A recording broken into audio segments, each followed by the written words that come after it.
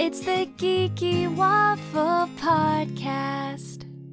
Today we're talking about the evolution of Disney villains. I'm Candace, and with me is my co-host Arzu. Hey, Arzu. Hello. Okay, so after Encanto and realizing the villain is intergenerational trauma, there's not an actual villain. And yes, we don't, I mean, they make it seem like Bruno is the villain, but the twist is that it's actually intergenerational trauma and colonialism. Yes, and it hits a little close to home for some of us. That it was a little bit of a punch to the stomach, and I was like, wow, Disney's like really hitting us in the heart. Okay, so we're not talking about Pixar. Because I feel like Pixar and Disney, yes, they are similar and they're under this similar thing, but I feel like they got their own style. We'll do Pixar later. Yeah. But we are talking about Disney Animation Studio movies. Mm-hmm. So the Disney animation eras are broken up into about like 7 categories. The very first is 1937, the Golden Age. And that's until 1942. This kicks off with the OG princess and villain, Snow White and the Seven Dwarfs. And we have right there the evil queen, the stuff of nightmares. Were you scared of her as a kid, Arzu? I was scared of her at Disney World on the ride. Yes. But I was not scared of the movie because that was one of the ones that it was like the only one my grandmother had. So we spent like a whole Christmas break, like 3 weeks of Christmas break at my grandma's house with just this movie. So my brother and I saw it so much. Like I'm dull to the effects of the evil queen, but let me tell you, that Disney ride. Yeah, Snow White's Scary Adventure. I admit I closed my eyes to most of it. I had nightmares as a kid after that one.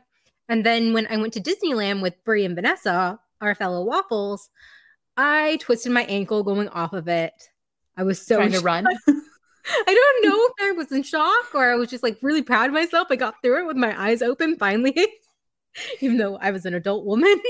It's because like they're trying to recreate the effect of like on screen when she pops up and she's like, "Mah!" and then she looks all scary. But like they do that on the ride and it's just kind of like, I don't know. There's a different energy maybe because you're in the same room with her, but it definitely feels very different at the park. I believe in 1997, they had a re-release of it on its 60th anniversary, and I saw it in theaters. I think that was like the first time as a kid, because you remember Disney would put things in the vault, right? And then bring it out of the vault and all that kind of stuff. And yeah, seeing her on the big screen, I had to get my mom to like take me out of the theater. I was like, I need to go to the restroom. No. Really, I was just like terrified of this evil cackling witch. And she's petty.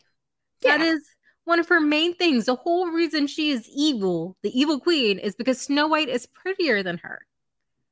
I mean, fair. No, enough. That's not fair. That's not, actually, is it? I don't know. The older I get, the more I'm like, you know what? That child needed to be knocked down a peg or two. But yeah, so all the villains in the Golden Age are straight up evil. Mm-hmm. There's like no question to it at all.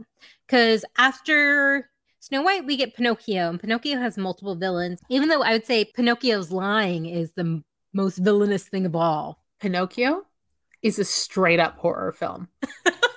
That ride at Disneyland is terrifying. It's not just the ride, it's the movie. The movie it's not scary in a boo kind of way. It's scary in a psychological way. It's because like the early villains are people who are taking advantage of Pinocchio's honesty, of his trusting nature. And yeah, he lies like all kids do, but you know, you've got like the cat and I think it's a cat and a fox. Yeah. And then you've got like the puppeteer and they're like taking advantage of him and that he is very trusting and they can just kind of use him for their own ends. Then you get to the Pleasure Island part, which I think scarred several generations of children. Let's be real. Ever since the 40s. Yeah, like little boys crying for their mothers and turning into donkeys just is the stuff of nightmares. And then if that's not bad enough, you end off on a whale named Monstro. And like, this might just be me, but I have a hard time with whales to begin with because they terrify me. So the last thing I need is a whale that roars like a monster and eats the main character. Like everything about Pinocchio was designed to terrify me. And I know this is more about villains, less about how scary it is, but genuinely, what were they thinking? But no, like that goes into this era, and the villains are, the imagery is so strong. Mm-hmm. And we're comparing to Disney's villains today, is there are no villains. The imagery isn't there. It's the implications more. I have this vivid memory of being in high school and wasting time at the library. I don't know what I was doing. And they had this big Disney art book. It was like really cool. And it was like, it only went up to like the 80s or something. It was that old. But so I'm just flipping through it, looking at the artwork. And then I flipped to this one page, and it's, the size of a coffee table book. It's quite big.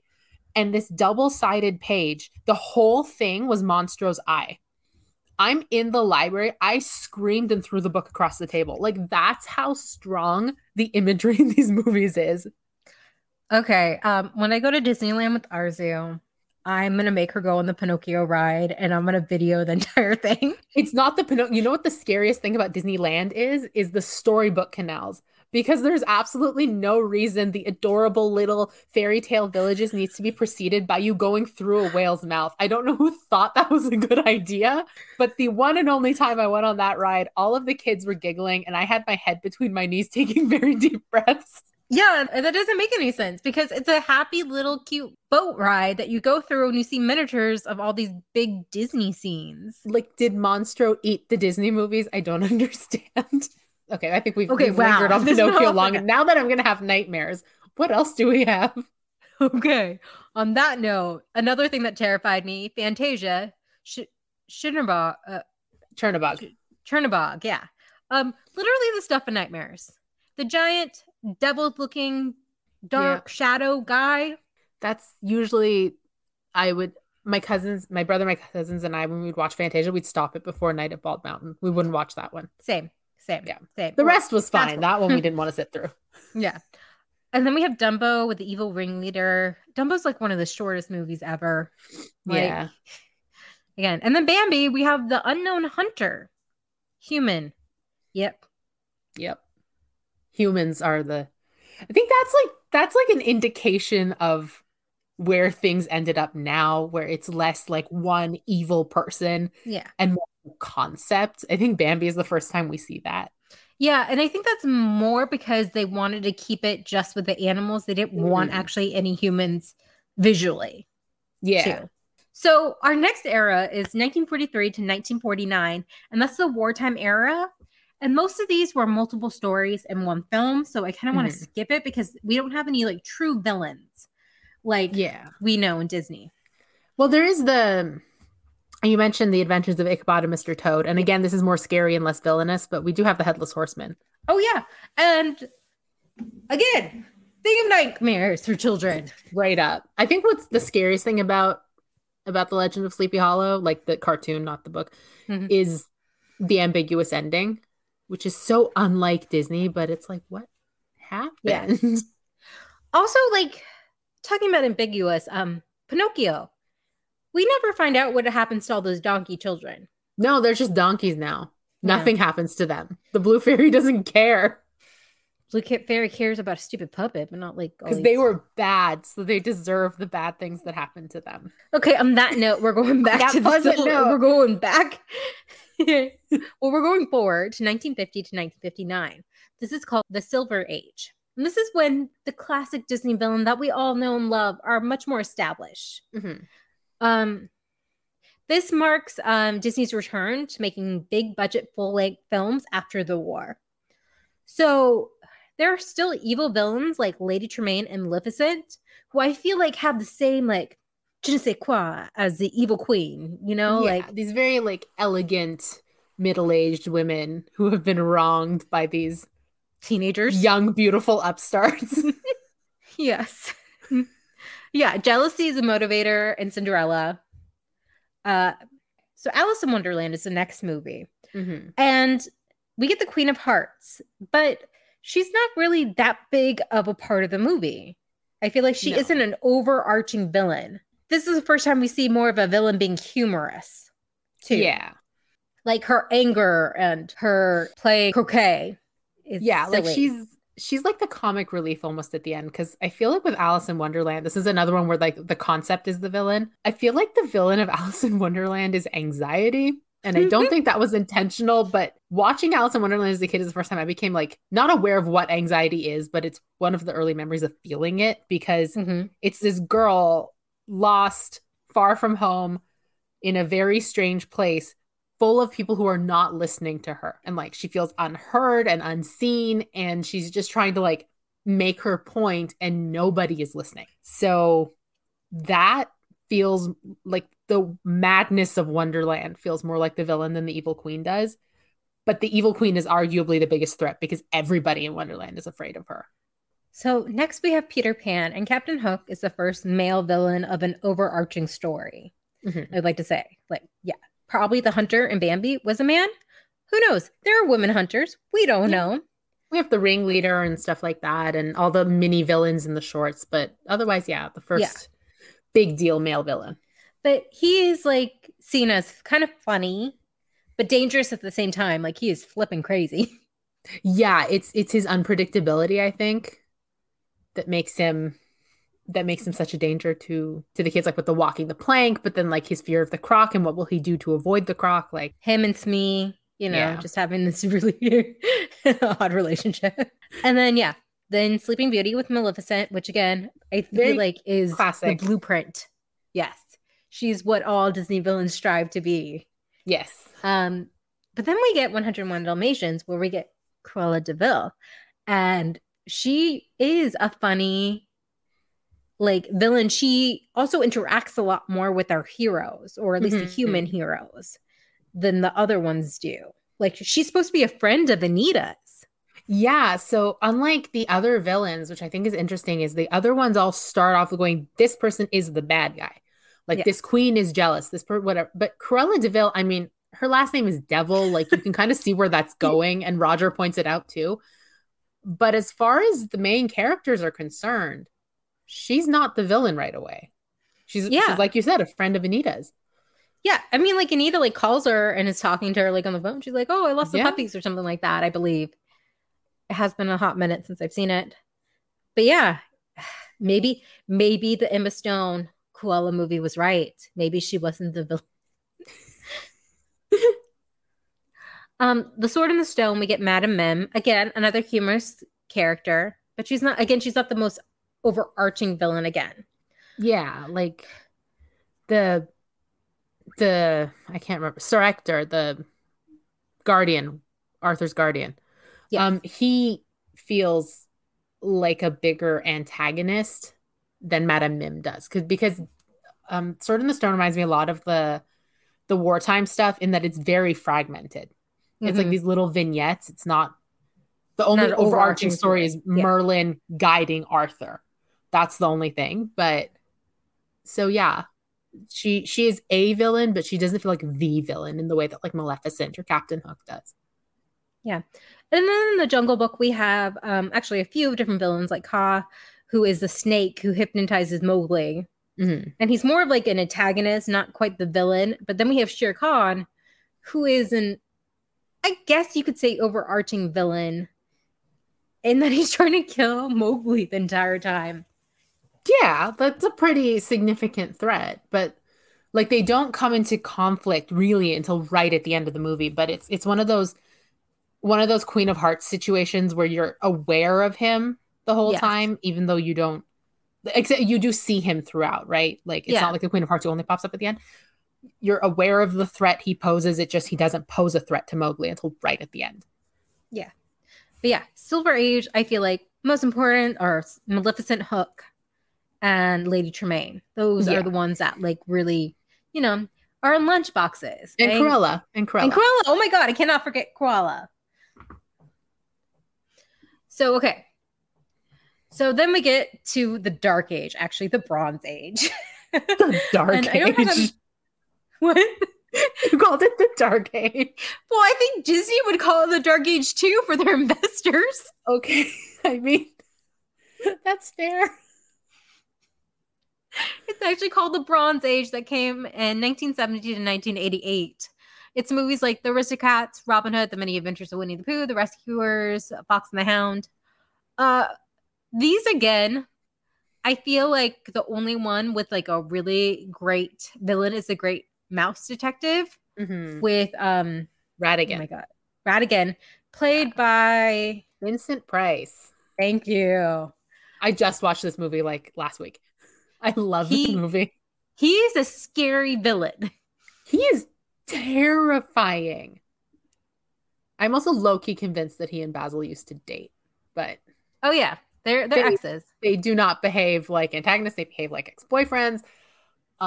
It's fine. It's fine. We also have the Black Cauldron, which Disney tries to forget about because it is so dark. It's not that it's dark, honestly. Here's my hot take. Okay. It's not that the Black Cauldron is dark, it's that the Black Cauldron is boring. It is. It does feel drags. It drags a bit. It drags so much, and there's nothing to hook you really unless you're like already invested in the books that this was based on. Like there's no hook to make you engaged. Like I feel like you don't have enough time to get to know the characters, or you don't really know why you should care. There's not even any music to like hook you if nothing else does. So yeah, the Aristocrats, the butler's the villain. Butler did it. The butler did it. Yes. Robin Hood has King John, but like that is more of like a silly villain. Yeah, a very silly villain. Like King John and the Sheriff, I think, are like two sides of the same villainous coin. So Robin Hood, I think, is really a solid movie from this era. Robin Hood, and I would argue Oliver and Company as well, because I know we already talked about the Great Mouse Detective, and obviously I loved it. But that one and Oliver and Company, I think, are very solid, like adventure stories with like minor antagonists, but it's more about the ensemble. Yeah, I think only Ratigan from this era really stands out as a major villain. You might disagree. I forget the lady in The Rescuers who is Madame Medusa. Oh my goodness, you're just pulling this stuff out, Arzu. I skipped doing notes. My Disney Store knowledge is coming back. Wow, it's all at the back of my mind. So now we get to the fun part, the part that Arzu and I grew up in, the Disney Renaissance from 1989 to 1999. This started out with The Little Mermaid, which brought us Ursula. Yes. And the villain song, really. Mm-hmm. If you think about it, I'm like looking back. Yeah. The villains never really had a song. Did Ratigan have a song? Ratigan had a song. Okay. It's of the songs in The Great Mouse Detective, there's one that like a minor character sings. Otherwise, The World's Greatest Criminal Mind is the only real, true, like Broadway style song in that movie, and that's Ratigan's song. Yes. Well, Cruella de Vil had a song, but she didn't. But she didn't sing it. It's iconic, but like she didn't sing it. Iconic. Otherwise, Roger sang it. That's it, music wise. Yeah. And Little Mermaid is an actual like musical too.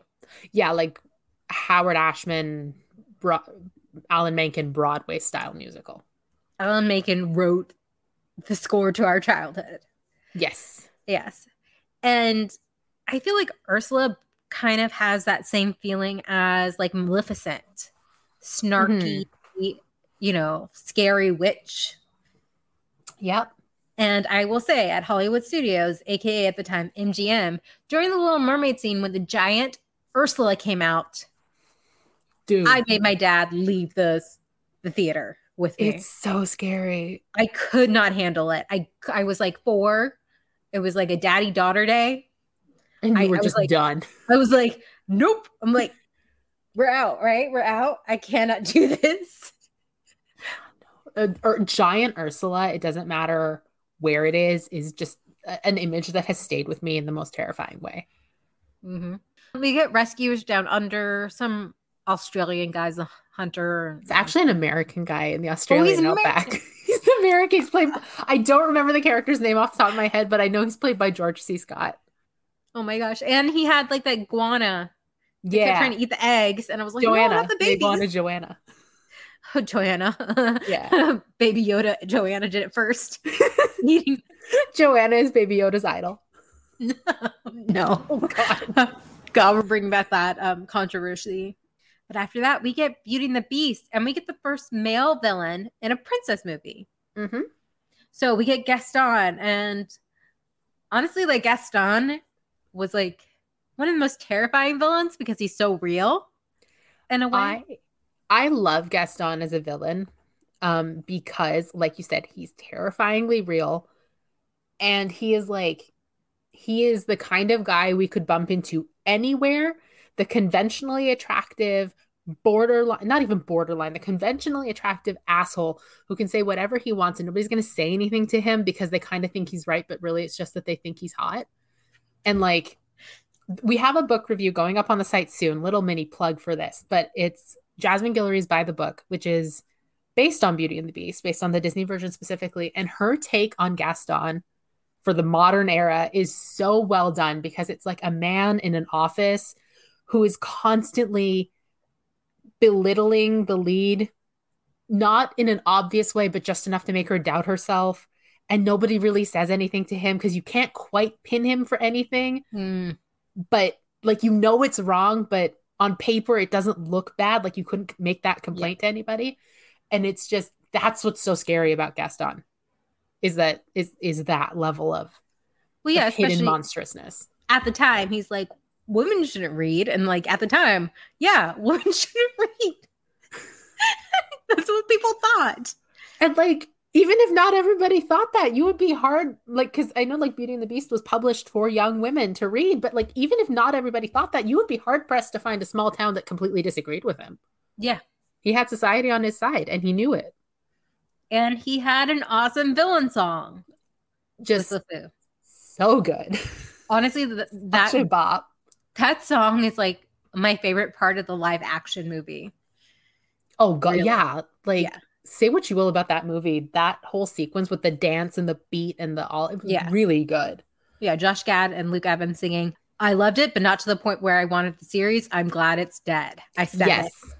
We did not need a Gaston and LeFou series. One good song does not a prequel series make. Thank you very much. Thank you. We did not need a whole gay baiting series, you know? Yeah, like what did they think was, I don't know. We're getting off topic. Point is, we're glad it's gone. Yes, we had feelings, but we're glad our feelings were right. Okay, and then we get to Aladdin. And we have Jafar with a twisty mustache and is so obviously evil that you're like, Sultan, why can't you tell he's evil? Because the Sultan's not very smart. No, he's not. He has a mini song, which is a reprise of Prince Ali, as he, sends Aladdin to the ends of the earth. Yeah. The funny thing, I think, is I know it's not covered in this because we're just talking about the big ones, but he does get his own song in the sequel. Yes, he does. He gets, and I think that's like the best part of Return of Jafar. I think it might be. I don't remember what the song's called. It's called like Your Only Second Best. Yes, that's the song. It's actually not a bad song. Yes, Jonathan Freeman actually played him in the Broadway version for a while, and the Broadway version he gets more music until they replaced Jonathan Freeman in the Broadway version. So from 1992 to like what 2015, 16.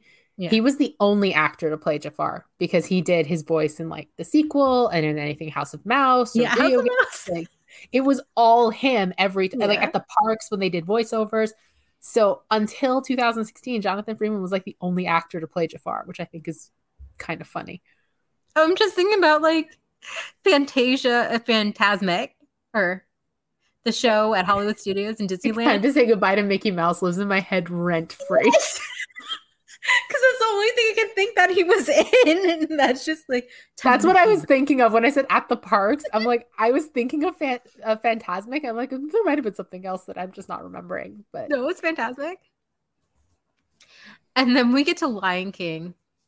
And I saw the funniest tweet recently. And someone was like, why does Scar have an accent? Did he do a semester abroad? He went away for a gap year.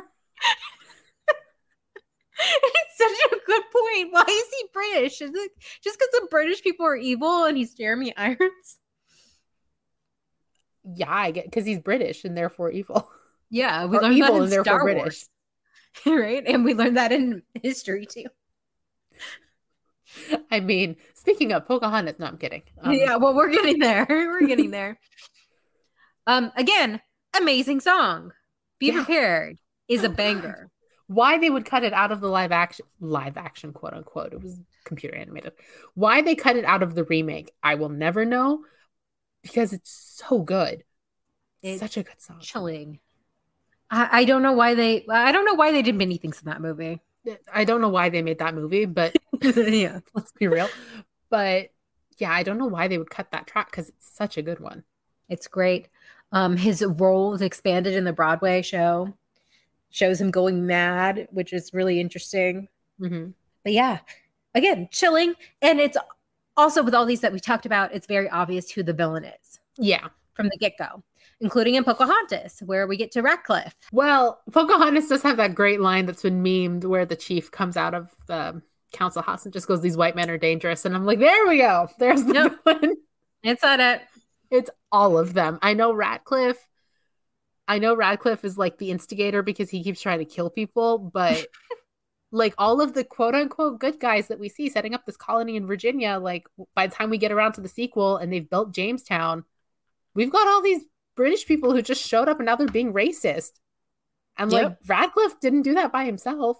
Nope. Like everybody, John Smith, Thomas, those two Yeah, buddies of Thomas. I theirs. bet you were saying Thomas. No, they all went back. Jeez. And they made, honestly, the end of the first movie made it seem like the settlers decided not to stay in Virginia. Yeah, they were like, bye. Yeah. Nope, somebody stayed or somebody came again. Next, we get the Hunchback of Notre Dame, and we get Frollo. Again, terrifying like Gaston, because you can see him being very real. Yeah. And his song is also a banger, Hellfire, and it is also terrifying. And again, the prologue of this movie is him literally like murdering a woman trying to save her child. Yeah, like Frollo is so chilling, not just because of the kind of guy he is, but because of like the way he has like groomed Quasimodo to expect this as normal behavior. Mhm. And like conditioned him to believe all the same sick things he does. And he just genuinely doesn't see a problem with any of it. That's what's so scary. Is like I feel like up until this point, all the villains are kind of like low-key, I'm evil. And they think they're being evil. Frollo doesn't think he's wrong. Do you know what I mean? He thinks he has like the right that like he's being bewitched by Esmeralda, that he is actually doing a service to Quasimodo because no one would ever love him, you know? Yeah. Even though he's doing it out of guilt. It's out of guilt, like for himself, like for his own salvation. It's like he does not care. He would have left that kid there. Next, we have Hercules with Hades. Hades doesn't get a song. He gets a song in the series. And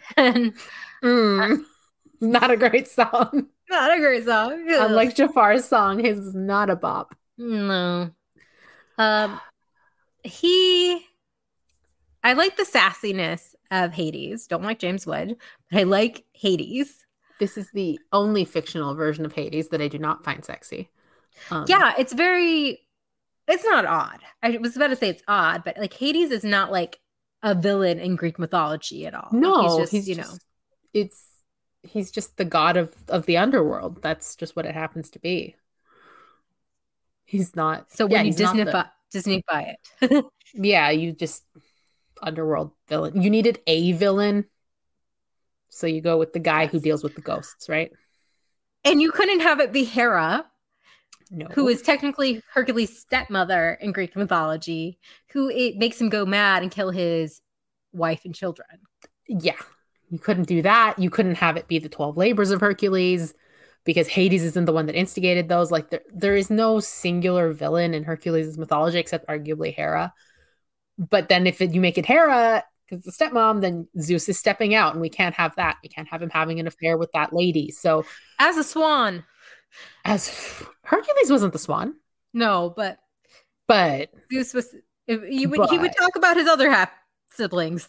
Yeah, like no golden mist raining down on some poor woman. No, none of that. You can't do that in a Disney movie. So yeah, But again, very obviously evil, an evil uncle like Scar. Yeah. So we have to be sus of stepmothers and uncles. Yeah, what's up with that? I don't know. It's a trend. Mm-hmm. So Mulan, we have the Huns. Mm-hmm. And Shanyu specifically. Yeah, we have to get down to business to defeat the Huns. Mulan only has interactions with the villain at the very end. Mm-hmm. And I feel like... But the armies as a whole do interact a couple times. Yes. And I think as a whole, and, just the ruthlessness is terrifying enough. Yeah, I'd agree. Like, it's because Mulan isn't just... It's not a direct conflict because it's not just the Huns. It's also her lying about her identity the whole time. So there's that extra level of tension. So you don't need the villain to be present constantly because you do have the law as another villain in her story, right? So yep. So I think it works that they're not engaging the whole time. Yeah, he didn't need to be a big part of the story. The army and him, Shang Yu, are like catalyst for her actions. And the reason she gets the call to adventure kind of thing. But yeah, that's exactly what I was going to say. Is they're more the catalyst than the ongoing villain. Yeah. And then after that, the last movie in the Disney Renaissance is Tarzan. And again, this time, well, I guess a leopard is one of the villains. This one has two villains, the early villain and the late villain. So we have the early villain, which is Sabor, the leopard. And then we have Clayton, the colonist. Yeah, the hunter. He's the escort of Professor Porter and Jane. And again, I think from the beginning, even as kids, we were like, that guy's sus. Well, yeah, he's British and he's got a twirly mustache. We've been conditioned to expect that the snobby sounding Brits are the bad guys. Because Professor Porter and Jane are both British as well, but they don't have that sinister edge that Clayton does. Can I give just a little trivia bit that I learned today when I was looking up something about Clayton? Was he's played by Brian Bless, and Bless also provided the trademark Tarzan yell for the film, since Tony Goldwyn, who plays Tarzan, couldn't give his own like satisfactory version, they say. Huh. So the yell that you hear of Tarzan is Clayton. Huh. I didn't know that. It's very interesting. It's a good job. Yeah, seriously. Okay. Now we're getting to the post-Renaissance. And you know what? I will admit, I have not seen all these movies. Which I have seen all but one of them. Is it Home on the Range? It is Home on the Range. I thought so. I think that's the only one I haven't seen. Actually, too. Okay. I've seen all these, but no, Bolt. I did not see Bolt. So we're at the post-Renaissance era, which is 2000 to 2009. And Fantasia, 2000. Dinosaur. Okay, I haven't seen Dinosaur. I've ridden the ride 1,000 times. I've seen it once. So I don't remember who the villain is. No. It was boring, and two, I was jet lagged, so I don't remember anything about it. Was probably like a T-Rex or something, probably. Yeah, I don't even know. I'm just thinking of The Land Before Time, but that's not right. So yeah. I don't know. But we have the Emperor's New Groove, which brings us Yzma, who I think we all adore. Oh, she's fantastic. Eartha Kitt, unbelievable. That is a really good thing. That's a good point, is that they bring these iconic actors in to play these roles, and they really breathe life into them like Eartha Kitt did. And she doesn't get a song. She gets a song in, I think, the series. Okay. I haven't heard it, but she gets it somewhere. And she's one of those humorous but also devious, villains. Yeah. But the thing is, her humor doesn't feel quite as over the top as some of the earlier humorous ones does, because like I'm thinking of like Captain Hook, for example, is humorous in a way that doesn't match the tone of the rest of the movie. Yeah. But The Emperor's New Groove as a whole is so funny and such like a product of the humor of its time that Yzma just fits right into that. Definitely. Yeah, she goes with Cusco and Kronk. Like, it makes sense. Yeah. So, And again, you know she's evil right away, right? Oh yeah, there's no question about it. Okay, so the next movie we get to is when we get to twist villains. Dun dun dun. Atlantis and the Lost Empire. And this was a bit of a bomb for Disney. And I think it has the highest body count of any Disney movie. So many people die. But Lost Empire has Milo's crew that he goes to Atlantis with turn on him at the end. And some of the crew turn back, but there are two who are like still like who just go down having turned on him.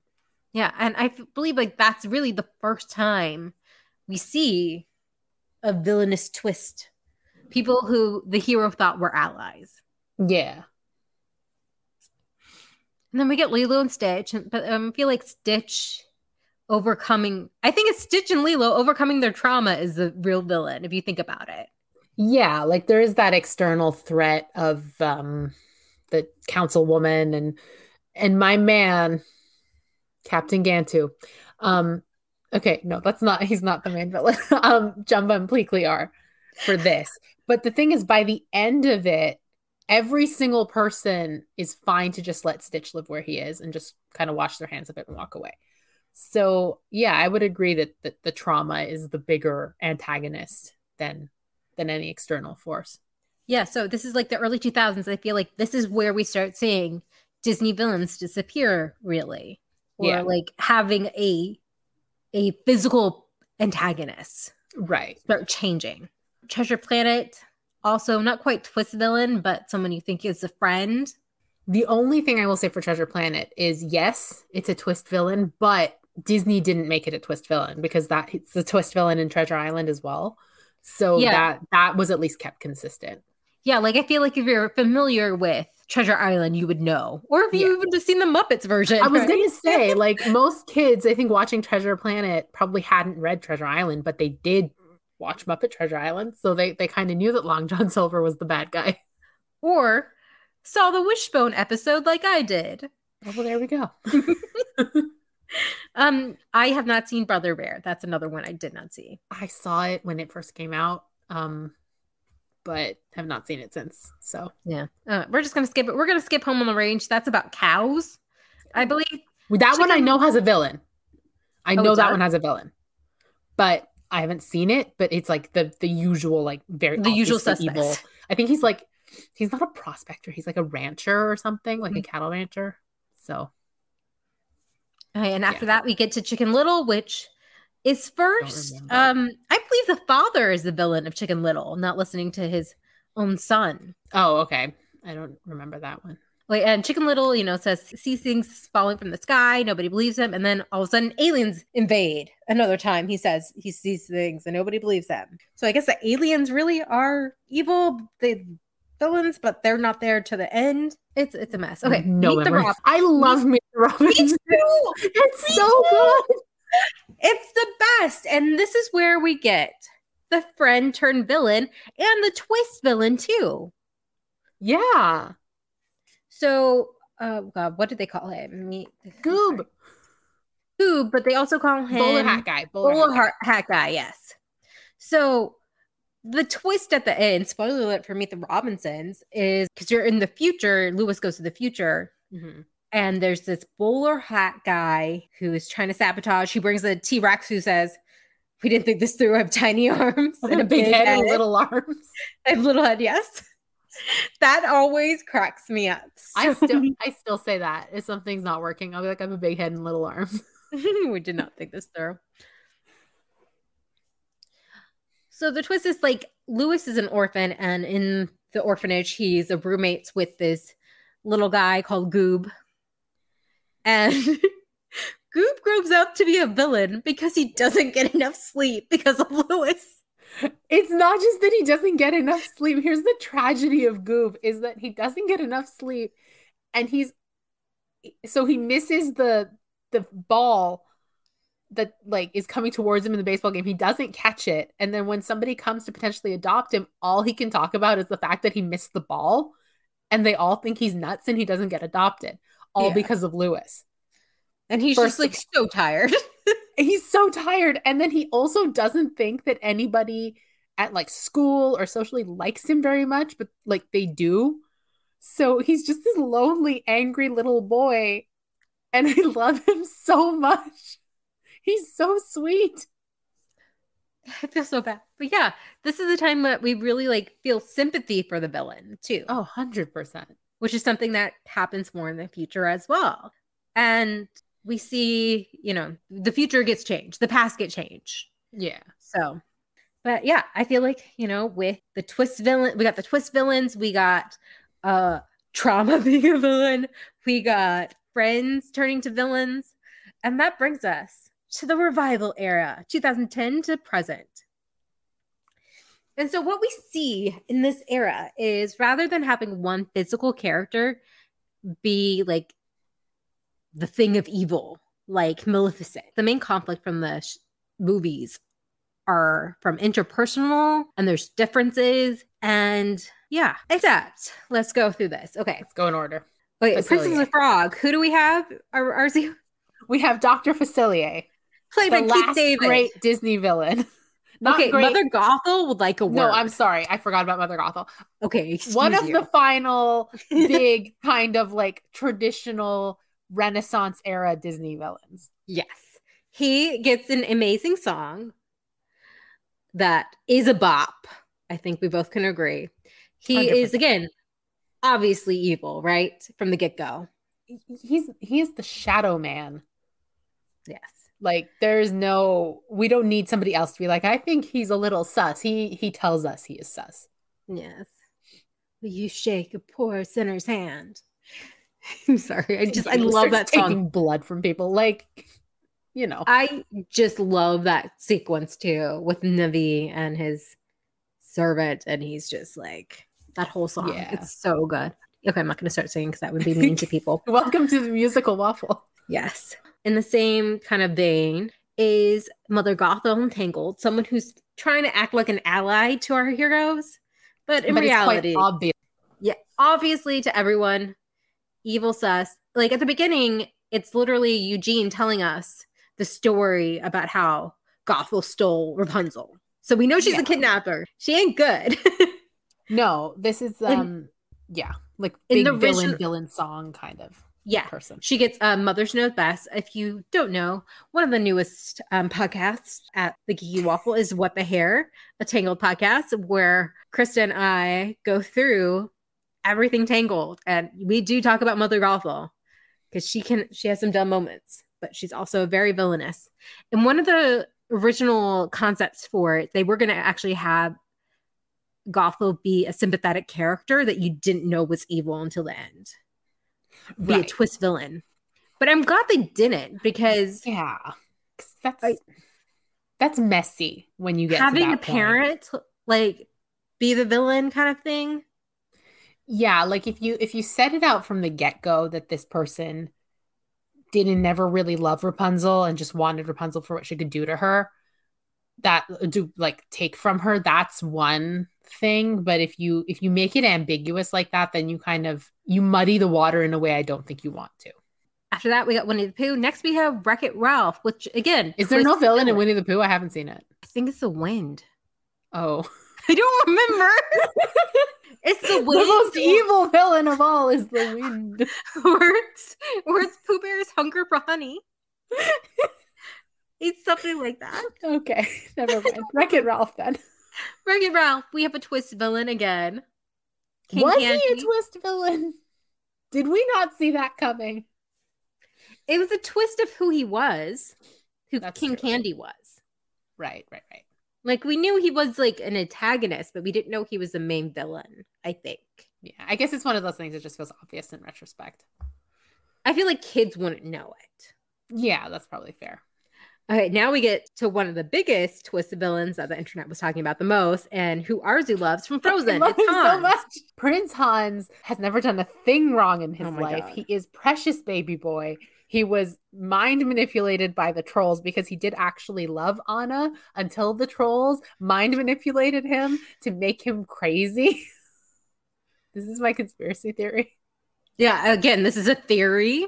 Yeah, no, it's based solely on the fact that like Anna walks away in one shot, like early on, and the camera lingers on Hans, and he's like genuinely smiling. I'm like, but there's nobody watching. Like, he didn't have to. Or he's smiling because he's like, got my meal ticket in. No, it's like, I love her. It's that kind of smile. Okay. Whatever. I don't get me wrong. I love Kristoff, but I like, I don't know. I like an angry boy with issues. With daddy and mommy issues. I was going to say daddy issues. and mommy issues, but it's more like older brother issues. So it's all the issues. Familial issues. He's just an angry boy with familial issues who needs a hug. So, which is like my bread and butter. I remember seeing this like before the Frozen like mania happened. It was like around when it just came out, and my theater was packed because it was still a Disney movie, you know? Yeah. And when the twist happened, there was like, oh, you know, like in the theater. It's so sudden and it's so cold that it really takes you by surprise. And also, somebody had told me, because I was working at Disney at the time, at the Disney store, and somebody had told me before I saw Frozen that Olaf was the villain. So I went in expecting Olaf to turn, which obviously didn't happen. So I think that helped with my surprise a little bit. And you know what? I would say Hans actually does have a song, a villain song. Love is an open door. It's an open door for him to get the throne. But Anna wants open doors for connection, and he agrees that open doors equal connection because he loves her. No, except in the song specifically, he says, I've always been looking for a place of my own. He doesn't point, you know, at her. He points at the castle, at Arendelle. Because that's where Anna lives. Oh my God. Okay. Next, we have Big Hero 6, which we have another twist villain in a way. Yeah. Yokai ends up being someone they know. Shock. Imagine it was just some rando. Yeah, just some rando evil guy. And again, in Zootopia, it's a sheep. Okay, so for those who haven't seen Zootopia, the premise that they want you to think is like the villain is like prejudice, like the herbivores and the carnivores, or the predators and the prey, I think they call them, like the predators and the prey are like the two societies that have historically been in conflict, and now in Zootopia, like they live at peace. And then the villain is the assistant to the mayor, who's a little sheep who wants things to go back to the way they were because she doesn't like working for the predators. And it was just such a, I mean, I get why, but it was such a strange twist. Maybe because she's a little sheep. I don't know. Played by Jenny Slate. She's a little sheep that sounds like Jenny Slate, and she's the big bad who almost brought society crumbling down. Next one is Moana, which is a princess movie without a villain, really. Yeah. There's not really like an actual villain. There's antagonist. Maui is kind of an antagonist to her. And then there's Tamatoa, kind of. Yeah. But she doesn't have to overcome a certain thing. Well, a certain person. She doesn't have to, she has to help someone. So yeah, like she has to overcome, I guess, her dad's overprotectiveness, but that's just a feature of being a Disney princess. Yeah. Also, her dad is played by Tamara Morrison, and that makes me waiting happy. for you. Makes me so happy. I'm like, okay. Mm-hmm. Suddenly the dad got hotter. Please subscribe to our Patreon, where one of our episodes is Hot Disney Dads. And yes, we do talk about Moana's dad. Unfiltered thoughts. Unfiltered thoughts that cannot be released on a podcast. On our main line. Yeah. Because we have family. Yeah. We don't want this to be easily available. No, you got to work for it. You got to pay us for this. Or just follow us on Twitter. Pretty much. Or yeah, come to any of our live streams. Ralph breaks the internet. Yeah. There's not really physical villain. Who is the antagonist in this? I know I saw time? It, but like time? The concept of time? Kind of. Like they have to beat the clock before the guy unplugs the game for good. Is anybody trying to stop them? I think there's a virus or something, but it's not like They have to fight somebody, and then like there's Rapunzel uses her hair, and all the princesses come to save the day. I just don't remember who they're fighting. isn't that bad? Like the thing that we remember most is the princesses. Yeah. I remember Gal Gadot playing like some like Grand Theft Auto. Yeah, Dude. I remember the song A Place Called Slaughter Race, but I don't remember. Oh no, Ralph unleashes a virus onto Slaughter Race to get Vanellope not to like stay there. So Okay, the and then the princesses virus help takes Ralph. over. So Ralph is the villain. Yeah, Ralph is the villain. Okay. Which he was trying not to be the villain in the whole other movie. He's the bad guy, but he's not a bad guy. He needs to go back to his self-help villain classes I think so. or self-help group. Next, we got Frozen 2, and yeah, there is no Hans. There's just a conflict between Arendelle and Northumberland. North Aldra. Aldrin, yes. And Arguably, the dad is the bad guy. arguably the honest. grandfather. Grandfather, yes, not Yeah, the the dad. grandfather. The dad didn't know what the heck was going on. He was just like, lady, pretty. Lady pretty, okay. I marry you? Yes. Yeah, arguably, but he's not like present. It's just the side effects of his actions that are the antagonist. So I feel like from Zootopia onward, it's kind of become more like society is the problem. Mm-hmm. And it's like a Yep. larger societal ill that we should just overcome. Like, why can't we be friends kind of deal? That kind of is what happens in Raya and the Last Dragon. Too. Yeah. There's a rival, but there's not like a main villain. Namari's mother, I think, is the closest thing to a villain. And even then, it's just kind of like wanting to do the best by her people versus wanting to do the best for the nation as a whole. It's not to be evil for evil's sake. Yeah, it's not evil for evil's sake. But it did give us Raya and Namari, the cartoon Raylo. So you knew I had to bring it up. I You knew was it. gonna Enemies to lovers. It's right there. right there, and they are obviously in love. Anyway, yeah. Go I watch know. Raya and the Last Dragon. Why everything is Raylo. It is.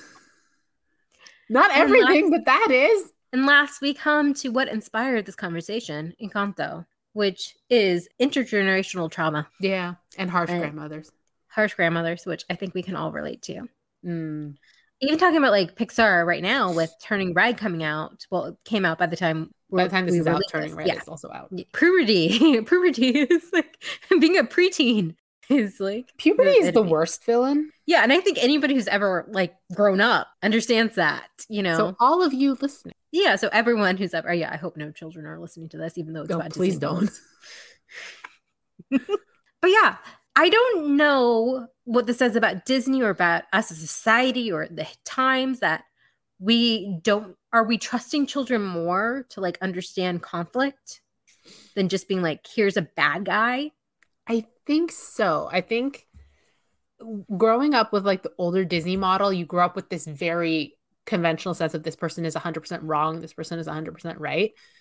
And that's fine in early media, but it doesn't really work in media, in real life. After that, like things aren't quite so black and white. So having these villains be very highly motivated for a reason that maybe you don't agree with all of it, but you do see how they got there, I think is, yeah, like you said, we are trusting children with these more mature, like larger concepts. Yeah, and like just thinking about Encanto and like the family dynamic and having to talk things out. And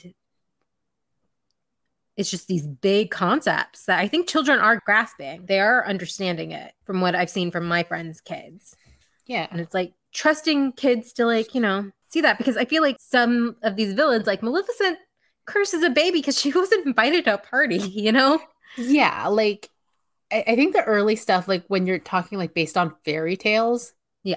then you kind of have that sort of moral split of right and wrong. And then as it got later and later and they sort of weren't doing fairy tales anymore, then it became, okay, there isn't a clear right or wrong. So what is the antagonist then? Yeah. Even in Frozen, if we out of the picture, Yeah. really like Elsa is both the antagonist and protagonist of the story. And it's like the bad advice that her father took is the conflict, really. Like him not understanding what the trolls were saying about love. Well, I know in the original concept for Frozen, Elsa was supposed to be the bad guy. Yeah, and then they wrote Let It Go, and we're like, this is way too catchy, and she's a hero now. It's not even just that she had a catchy song. It was like they understood her. They saw where she was coming from. Like, she can't be the villain because she's right. Like, it was surprising to actually go through this and realize, like, you didn't really get a villain song into the 80s. No. And it's funny, like, the things we define of as, like, Disney villain things happened so far after the key Disney villain era. Yeah. Because most of the villains, like, you'll see at the parks or on merch or whatever, came from before then. Yeah. And yet don't know, it's because, like, we're 90s kids and we grew up with, like, Ursula and Scar and, like, Frollo and, you know, Jafar, like, and Gaston. Like, these are who we think Disney villains are. But even though, like, we were talking about Bambi, the villain is a concept, really, an unseen thing. Well, the thing is, we had all of these villains in our head. It wasn't just our generation's villains. It was all of them because, like, we grew up at that era of, like, I don't know if you remember, like, the Gold Collection and the Masterpiece Collection. And, like, this was right when they were releasing, like, all of the movies on tape, like, once a month. Yeah. Things were coming out of the vault. So we had access to everything. No, I remember, getting good grades in school. We go to Target or Walmart and pick up one of these movies when they were released. Yeah. Or they would be playing on TV and we would just record them. I had Peter Pan still on VHS when it was played, like, when we got a month free of Disney Channel. And my mom's like, record everything for the children. Yeah. I mean, like, it's just interesting to see where the villains are. Like you said, like, the last real Disney villain is Mother Gothel, really, in Tangled. Yeah. The last big name villain. And the thing is with these twists is, I know a lot of people think they hinder, like, watchability, but, like, watching Frozen again and knowing what Hans is, like, up to kind of plays it more fun. Yeah, it's a different kind of rewatch experience. Yeah. So overall, do you think Disney's going to keep this going? I think so. I think it's going to be less of the obvious bad guy and more of the, like, society is the real villain. But I do like them trusting kids more and, you know. Yeah, I agree. You know, I just sat here writing an apology letter for Hans. So, like, I'm totally about my shades of gray. And maybe they'll cause a few less nightmares by their imagery. Yeah. I think that's one thing. It's like, it's not that it's less striking, but it is a lot calmer overall. It's going to be interesting to see where they go from here. Yeah. Yeah, I'm excited to see where they go. How far they'll go. How far? There you go. There we go. It was on the top one. If they let it go too. Okay. Even though I do enjoy this path, I do miss a good villain song. That's true. I miss the Broadway style. Like, yes. I think that's part of why I like I you know, have my issues with Frozen, having worked at Disney right when it came out and getting blamed for a whole host of things that were out of control. But what I do like about it is that it did kind of bring back that Broadway vibe music-wise. Yeah. And I miss that. I mean, Encanto, I've been listening to repeat. Oh, Encanto's got great music. Great music. I found out today when I was cleaning a little bit that I can sing all the parts of We Don't Talk About Bruno from memory. I haven't quite gotten there yet, but 7-foot frame, rats along his back away. Okay, that's a whole other thing. Now that that's stuck in everyone's head. Yes, I apologize. No, I don't. If I have to suffer, you all have to suffer with me. This is my Disney villain origin story. We don't talk about Bruno. No, we don't talk about Bruno because the song is going to be in our freaking heads.